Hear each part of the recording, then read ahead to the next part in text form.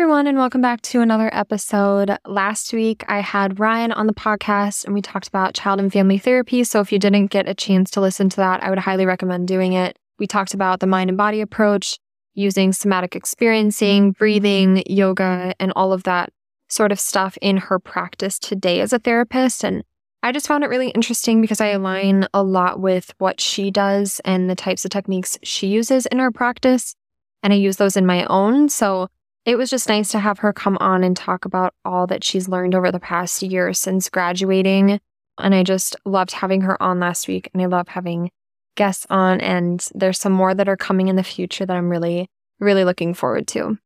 I feel like it has been just a little bit since I've checked in with all of you guys. And I don't know, it's just, I feel like life has just been going a million miles an hour. I just finished up school, so I graduate literally this weekend, which is crazy to think about. It's been such a long time coming to this point. It feels like just such a big accomplishment, and it feels so good and so relieving to be done with schoolwork and to be able to fully dive into my work with my clients. So I have that coming up. I just had my final dress fitting today for my wedding dress, and I get married in 3 weeks, which is also crazy. So just a lot of stuff happening, and I just feel like I'm at a good point right now with my self-esteem and my self-worth. And kind of why I want to talk about this today is, for a while I struggled with self-esteem and my self-worth based on how other people would treat me,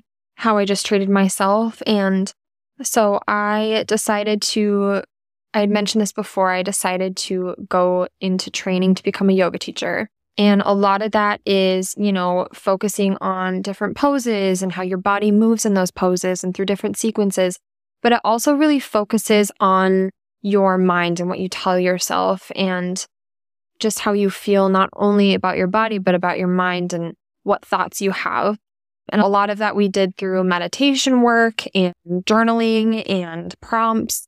And I learned a lot about myself during that time in training, and I feel like I developed so much confidence and higher self-worth. And I attribute that a lot to a book I read in training. It's called The Untethered Soul. And there's also a journal that comes along with it that you can journal while you're doing it. And I haven't done that, but I've heard it's really impactful and it's really powerful. But it talks about your inner roommate and your inner critic, and how what you tell yourself really does stick with you. And it talks about kind of separating those thoughts from yourself. So, for example, we all have an inner voice, and in the book it refers to that as the roommate, the annoying roommate that always talks, that isn't always nice.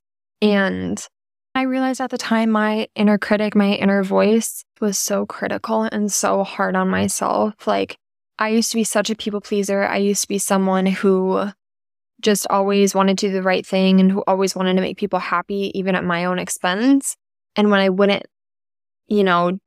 achieve what I wanted to, or if I wouldn't be seen or perceived by people in a way that I wanted to, I was so hard on myself. And I realized that that is why I had such low self-esteem, is because what I was telling myself, my anxious thoughts, I was believing that. I was buying into that. I was like, yeah, you are worthless. Why would anyone love you? Why would anyone care about you? Why would anyone stick around? And now that I've changed that inner voice and I've really started to notice what I tell myself, I look back and I'm like, wow, that was so detrimental to my self-worth for so long, that it was a process really starting to be kind to myself and tell myself nice things. And even if I didn't always feel confident or feel like I just wanted myself to believe it so bad. I wanted to be confident. I wanted to believe that other people loved me. I wanted to love myself. And so, yeah, I spent a lot of time not only in therapy, but just in yoga. I spent a lot of time in the studio trying to connect my body and my mind together. And that's why I want to use the mind and body approach in my practice so much, is because your mind and body are connected. There's no point in really working on your mind without your body, because they're one and the same. What you tell yourself about your body matters. What you feel in your body affects how you feel about yourself. It affects your mind. It affects your thoughts. And through learning more about the inner critic and kind of starting to develop different patterns than what I was used to, I found that there isn't just one version of the inner critic. So there's the inadequate self. So when you encounter obstacles or you make a mistake or you don't succeed at a goal, this inner critic reprimands you and it makes you feel incompetent and it's just really, really hard on you. And then another type of self-critic is the hated self. So when you experience defeats in life, this inner voice responds with loathing. You don't like yourself at all. You feel worthless. You feel inadequate. This voice, this inner critic judges you and tells you that you're never going to get it right. It sounds really harsh. And people view this inner critic in two pretty different ways. So this inner voice can be a way that helps you grow and pushes you to be better. But it can also be a way that over time, it is just a maladaptive cycle that is a way to mistreat yourself. So, for instance, you can self-criticize to try to retaliate against aspects of yourself to manage how you feel about yourself. And while people think that it can serve as a way for you to grow and push you to be better, and that's kind of how I saw it for a while is, well, it's pushing me to be better. It's not letting me be lazy. It's driving me. It's making me want to achieve all of these things. But I've also realized that it's linked to depression and it's linked to anxiety, even suicide and relationship problems with other people because you're being so hard on yourself. And it's hard to not let that trickle into how you feel about other people and how you engage with other people. So you're probably wondering, well, if I am so critical and if my roommate is so harsh, like, how do I change this? How do I treat myself differently? How do I not let this inner critic, this inner voice have the power? And so what I've had to do so often is reassure myself. And this can be anything from just what you tell yourself every day to positive self-talk that's going on in your mind to things like writing down a positive affirmation. And it sounds silly, but sticking it on your mirror. And so that's the first thing that you see every morning. If there's something that you always tell yourself in the mirror when you look at your body, when you look at your face, write down the opposite of that. Write down what you want to be true or how you want to view yourself because it challenges those negative thoughts. And there's also something that I learned a while ago from a friend, and she had mentioned that there are like those dry erase markers, and she found it really helpful to write down different things each day, depending on how she's feeling, depending on what she needs to hear, what she needs to see to validate that she is good enough, that she is worthy. And then there's also the self-compassion piece, practicing self-compassion. And there's 3 parts of self-compassion. The first is self-kindness. When we're engaging in self-kindness, we extend gentleness, consideration, and empathy inward to ourselves. And the second is humanity. So if we're using this part of self-compassion, we comfort ourselves with the knowledge that we're human like everybody else. We make mistakes. We go through hard times. We have imperfections. And this second part is like a way to help us feel like we're not the only ones going through these struggles. Like people face similar struggles, and it helps you feel less lonely, less isolated. And then the third part is mindfulness, which I found to be really helpful in my life, especially with meditation, especially with yoga. And this part involves acknowledging our inner experiences without trying to cast them off or become completely absorbed by them. And what I love about mindfulness and specifically meditation is we never get the time to just slow down in life, to be in our bodies, to feel what is going on, what's happening, the emotions. And I think when you do that, you really start to notice what's happening. And during training, we read Perfectly Imperfect by Baron Baptiste, which I highly recommend. And we also read Journey into Power.